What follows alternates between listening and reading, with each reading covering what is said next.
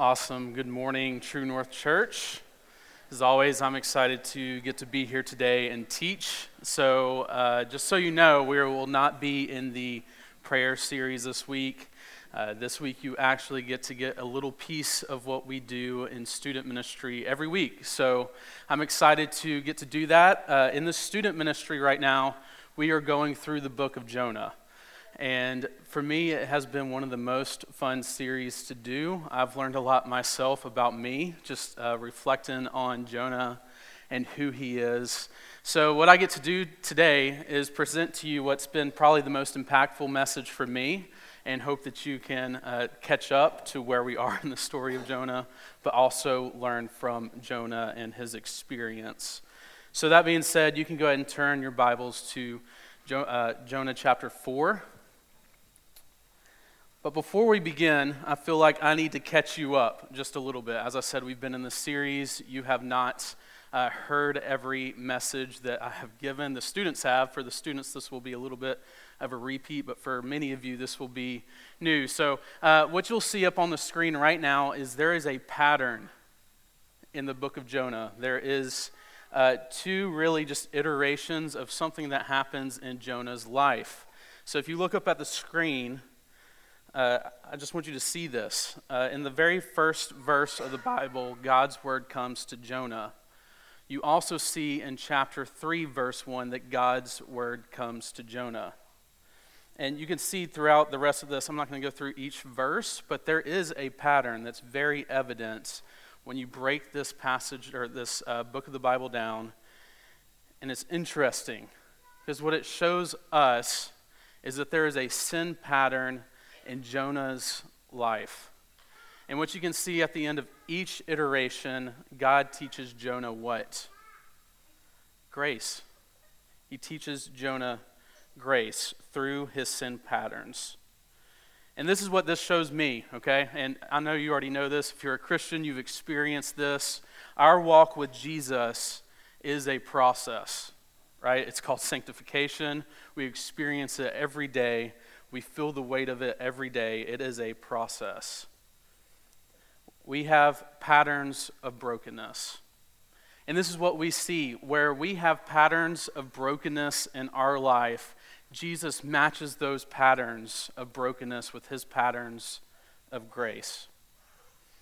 And what we also see through just this outline of Jonah's story is God can teach us through anything. We see that he can teach us through a fish, a whale, and he can also teach us through a plant. Anybody in here learning something today through something very bizarre? Jonah, in this story, he gets to learn grace through a well and through a plant. This shows us that God's passion and his love for us has no limits whatsoever. So the passage that we're going to look today comes at the very end of both of these iterations of this pattern for Jonah. It comes when he's learning grace the second time. And we're going to actually look at his response. If you look at this pattern, you'll see that we are experiencing Jonah once again experiencing God's grace in Jonah 4, 1 through 4. This is the second time God uses Jonah to show grace to non-believers. Okay, so if you know the story of Jonah, you know that the first time he's able to teach God's grace, or at least reluctantly teach God's grace, is on a ship to pagans. And the second time is to the Ninevites. And I don't know if you know this about Assyria. Nineveh is the capital, and in that day they were mean. Okay, one of the things we've talked about is they were so mean that they would make family members carry the heads of their family members around on poles to show their commitment to Assyria and Nineveh. So Jonah coming to Nineveh is coming with all this hurt and this pain of Assyria or Nineveh has done all of this evil to my people. So this is the second time. This is the second time that God is teaching Jonah grace. And I want you to see his response. So this is Jonah 4, 1 through 4. I might backtrack a little bit and read the previous two verses just so you can get the context a little bit more. It says this: when God saw what Nineveh did, okay, Nineveh repents, they say we're going to stop doing these evil things, how they turned from their evil way, God relented of the disaster that he has said he would do to Nineveh, and he did not do it. Now we get into Jonah's response. But it displeased Jonah exceedingly, and he was angry. And he prayed to the Lord and said, O Lord, is it not this what I said when I was yet in my country? That is why I made haste to flee to Tarshish. For I knew that you are a gracious God and merciful, slow to anger and abounding in steadfast love, and relenting from disaster. Therefore now, O Lord, please take my life from me, for it is better for me to die than to live. And the Lord said, do you do well to be angry? So this is what I see in this story, okay? If you're a Christian today, if you're a believer in God and his grace today, this response, even though we know the story of Jonah pretty well, this is a pretty unexpected response because God is showing grace to a people, and Jonah is just mad. He's just mad. He's angry. He's furious. He didn't expect God's word to change anything in these evil people. He even calls Yahweh. He uses Yahweh, the specific word for God in the Old Testament. He calls Yahweh out. And this points to the fact that Jonah just has trust issues. And what we see is these trust issues come from a theological question that he has in his mind. How can God protect his people? How can God protect Israel, but also give grace to Israel's enemies? And you got to be honest here. Jonah's fear is valid. These people were cruel. They were harsh. But what we also see is his beliefs of the identity of God are just all wrong. And here's what's funny is this looks like this could be a theological issue with Jonah because he's asking this hard question. But this is what I believe. When we dive deeper into what is going on in Jonah, we see that this theological question, this theological issue is not just theological, it's a heart issue. And here's what I know: the more I understand people, the more I understand me. Theological issues that I come across, big questions that I have just about God and who he is, aren't just theological. They usually point to a heart issue that I have. And I hope you see that because I see it in Jonah. We also got to accept that there is nobody in this story who thinks he is more right than Jonah, which is pretty difficult because he's going up against God, who is always right. He is never wrong. So we got to ask this question: why? Why is Jonah facing this theological / heart issue? Well, the truth is that there is something in his life that he valued more than God and his way. There is something in his life that he valued more than God's grace in his life and in the life of others.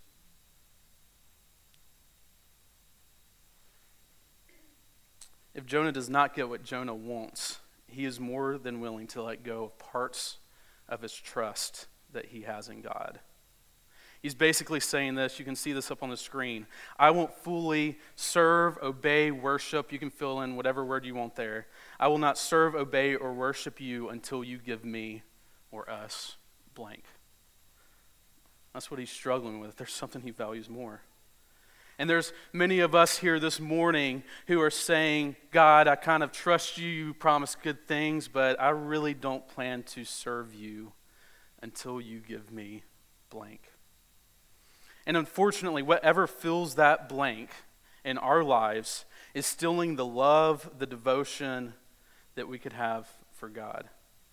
It is stealing the joy, peace, and life that comes with having communion with Jesus. And church, when we have things like this in our lives, they are called idols. Whatever fills this blank in your life today could just be your idol. For idol, it was his nation. He was a patriot. People knew him very well. He was very passionate about bringing God's word to the Israelites. He was all for their security and their safety. And as soon as their enemies were blessed by God's grace, he panicked. We see that in his story. That was his idol. But here's what we need to know about Jesus. Jesus actively removes our idols. It's a process. Whatever fills your blank today, whatever it is in that statement that's keeping you from truly obeying and worshiping God, God is actively, if you're a believer today, he's actively trying to weed it out and remove it from your life. And here's what's funny is today, our natural response to this is, well, that's not me. I don't have idols. I know what Tyler's idols are. I know what my spouse's idols are. But me, I have none. I am in right standing with God. Because here's what we get to do next. We get to look and find our idols and say, what do we do with these idols in our lives? But you have to approach, you've got to ask God, or Holy Spirit, give me the ability to see these idols in my life. So here's what I'm going to do today. I don't really plan to tell you that you have idols because I feel like you might battle me a little bit in your minds. Here's what I want you to see is I want you to see symptoms that you might have in your life that are caused by these idols that you have. Are any of you like me? Okay? You wake up and your back hurts. You might have like a slight pink eye. You have a cough. So you think, I'm not going to the doctor. It's only slight. It's not that big of an issue. So what you do is you pull out your phone and you go to self-diagnose yourself. Anybody do this? Is it just me? None of you are going to want to hang out with me after this. So you stop scrolling for a few minutes. You pull out your phone and you type in, I got a small sore throat. I got a slight pink eye. What do I have? Am I the only one? Okay. You use like small adjectives to act like it's not really that big of a deal when it really is. You say like, I barely tweaked my back. I have a slight cough. My pinky toe hurts a little bit. Like, what's going on? And every time you look and you find a response, I think it's only me because nobody else is admitting to it. I don't blame you for not admitting to it. What we really probably should do is just stop doing this and just go to the doctor. But here's what I want you to see is usually we can see our symptoms before we know what the sickness is. Okay, so this is my hope is today we can look at some of the symptoms that Jonah has in his life and maybe it will point to the sickness that we have. So here's the first thing I see. This is a symptom that Jonah has. We don't expect God's word to change anything. We don't expect God's word to change anything. Jonah did not expect God's word to change Nineveh. He didn't expect it. When this happens in our lives, sin patterns, we talked about this earlier, the sin pattern that Jonah had in his life to not stop and surrender to God, but just to persist on, I'm going to serve my country. That pattern continued to persist in his life because he did not expect God's word to change him. Whenever we do not expect God's word to change us, when we wake up and we do not expect to be changed, sin patterns persist in our life. So that's the first symptom. The second symptom is this. We use God's word to defend our idols. In this passage, Jonah basically quotes Exodus 34:6, but he ignores verse 7. In verse 6 of Exodus, it talks about how God is compassionate and gracious. Those are the exact words that Jonah uses when arguing with God. But he's ignoring verse 7. If you look at Exodus 34:7, you'll see that he is ignoring the fact that God forgives the wicked. For Jonah, there's like a hierarchy of sin. This sin is way worse than this sin, and that is what he is experiencing. He is defending himself. And if you're using God's word today to defend yourself, you are most likely using it wrong. Here's what we know about God's word. God's word humbles us. It critiques us. It encourages us despite our falls. It shows us that we are broken. So if you're using it in any way to just prove that you're right, that there's nothing wrong with you, then you're probably wrong. In fact, the only other example we have of anybody quoting Scripture for their own good is Satan when he tempts Jesus. And the truth is, if you're defending your idols today, that lie probably came straight from him. I mean, just even think back to Adam and Eve and the idol that they had. They were convinced they needed something so much, and it was Satan, our enemy, who went up to them first and said, hey, you need this. And the truth is they really didn't. We are just as capable of doing that. The next symptom, we make God's work more simple than it is. Jonah experienced a well and experienced God's grace and assumed after that God's work with him was done. But what he finds out is eventually there's a plant that teaches him God's grace all over again. This is like the person who would say, well, this sin in my life was finally removed. God acted so powerfully in my life, and I stopped, cussing. But there's still just sin patterns in your life of brokenness. But you don't expect it to really change. That's us making his work simple. What we also see symptom-wise, we make others the enemy. In this story, it is pretty obvious who Jonah's enemy is. It's Nineveh. In Jonah 2:8, we see the conversation that he has with God in the well. And we see that even though he was experiencing God's grace in that moment, he still has pride. In it, we see him saying, Jesus or God provides salvation and grace. And then looking to others, he says, good luck getting it. He thought that grace had to be deserved, and he thought Nineveh didn't deserve it. People with this symptom don't know, or they don't act like sanctification as a process in other people. So those are 4 symptoms, but when we look at the next ones, they hit even harder. The next symptom is we lose value in life. We say things like, I don't know what my purpose is anymore.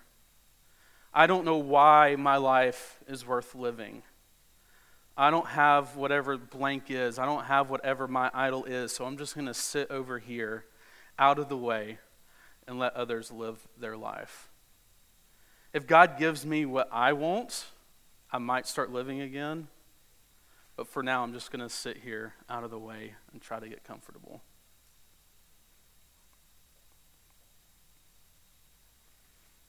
So that's the next symptom. Next, we experience anxiety, anger, and despair. In Jonah 4:4, in a different translation, it literally says, God says to Jonah, is it really good for you to have this kind? He's talking about a specific kind of anger.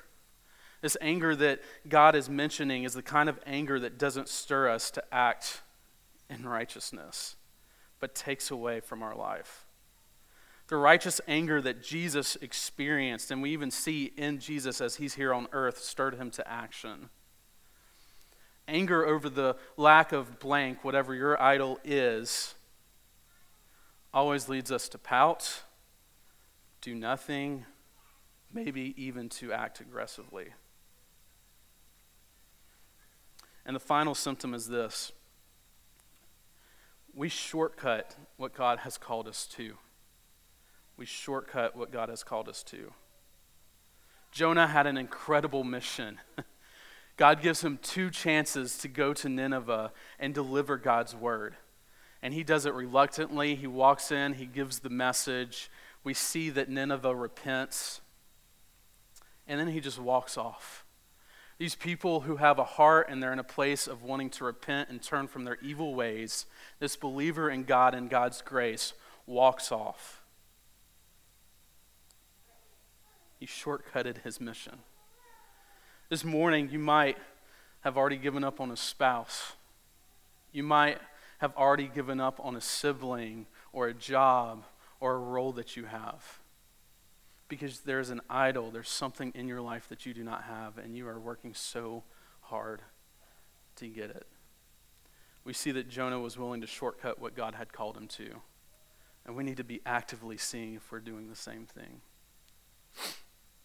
So if you're experiencing just the tug or the pull of any of these symptoms, if you see them in your life, I believe they point or could point to an idol in your life. If you're currently in a place of just saying, I need this, you need to know that God might just keep you there needing whatever that is. If you think you need something other than Him so badly, He might just keep you there needing it until you learn that you don't need it anymore. And here's the good news. This, if you feel that today, is evidence of God working in your life. The only question is, will you surrender that idol? On Thursday night, and I'm just telling you this story to help you maybe even more identify what your idol is.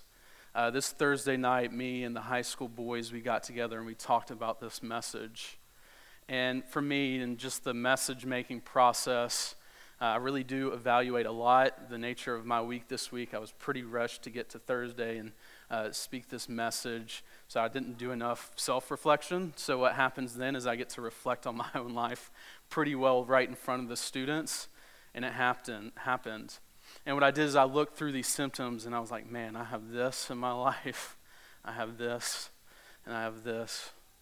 And what it pointed to, and I hope you feel this, if you don't sense an idol in your life, what it pointed me to is my idol is me. I am doing everything in my world to make my life about me. I'm doing everything to defend me. I stress myself out to defend me.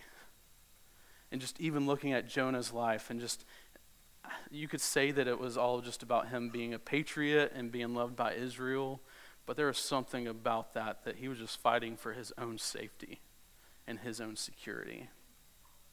So if you haven't been able to identify an idol yet, I wonder if it could be you. As I said before, having idols, it points to a heart issue. And heart issues usually point to theological issues, and theological issues usually point to heart issues. So I truly believe that the solution to this message, if you have an idol in your life, it's probably theological. The solution to this idol is truly believing that you only need Jesus. You only need Jesus. In fact, a very simple prayer that you can pray that would just contradict the other statement we talked about earlier today is, I don't need blank. I don't need this idol in my life because I have Jesus. I just hope that we can spend time this week finding our idols and praying this over our lives. I wanted to end with just a story of just Jesus and somebody just fully surrendering to Jesus. It comes in Luke 23:35 through 43. This will not be up on the screen. This was a last-minute addition, so you get to hear it from me or read along in your Bibles. Once again, it is Luke 23:35 through 43.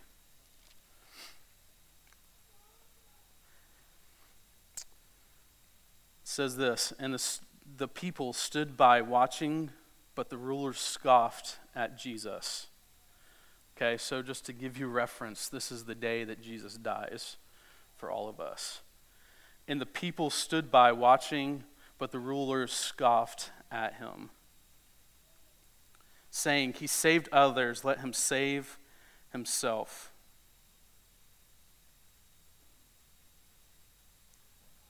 If he is the Christ of God, his chosen one. The soldiers also mocked him, coming up and offering him sour wine and saying, if you are the king of the Jews, save yourself. There was also an inscription over him, this is the king of the Jews. one of the criminals, there are two next to him, who were hanged railed at him, saying, "Are you not the Christ? Save yourself and us." But the other rebuked him. So there's two. This one's rebuking the one who just said that. "Do you not fear God, since you are under the same sentence of condemnation? And we indeed justly, for we are receiving the due reward of our deeds. But this man has done nothing wrong." And he said, "Jesus, remember me when you come into your kingdom." And Jesus said back to him, "Truly I say to you, today you will be with me in paradise." What we see here is two people. We see two people. One person is looking to Jesus and mocking him. He presents a very theological question. Why don't you just save yourself? And the other one looks to Jesus and says, "You know what? I know who you are. You are all that you need. You are all that I need." And Jesus' response, "Today you get to join me in paradise." That is what he is offering today to anybody who would just look and say, "I only need you." So with that, I'm going to pray, and we'll continue in worship. Dear Lord, I just want to thank you for this day. Thank you for bringing us all here today. I just want to pray that we truly reflect and we just see our idols in our lives. Even if it's just us, God, even if we are the idol that we worship, that we serve, God, I pray that you will just help us to see that. I just pray that we're able to talk about this in life groups, God, and ultimately just pray that whatever this issue is, God, and just being both theological and just a heart issue, God, that we truly just turn and serve you and just know that we only need you. In Jesus' name.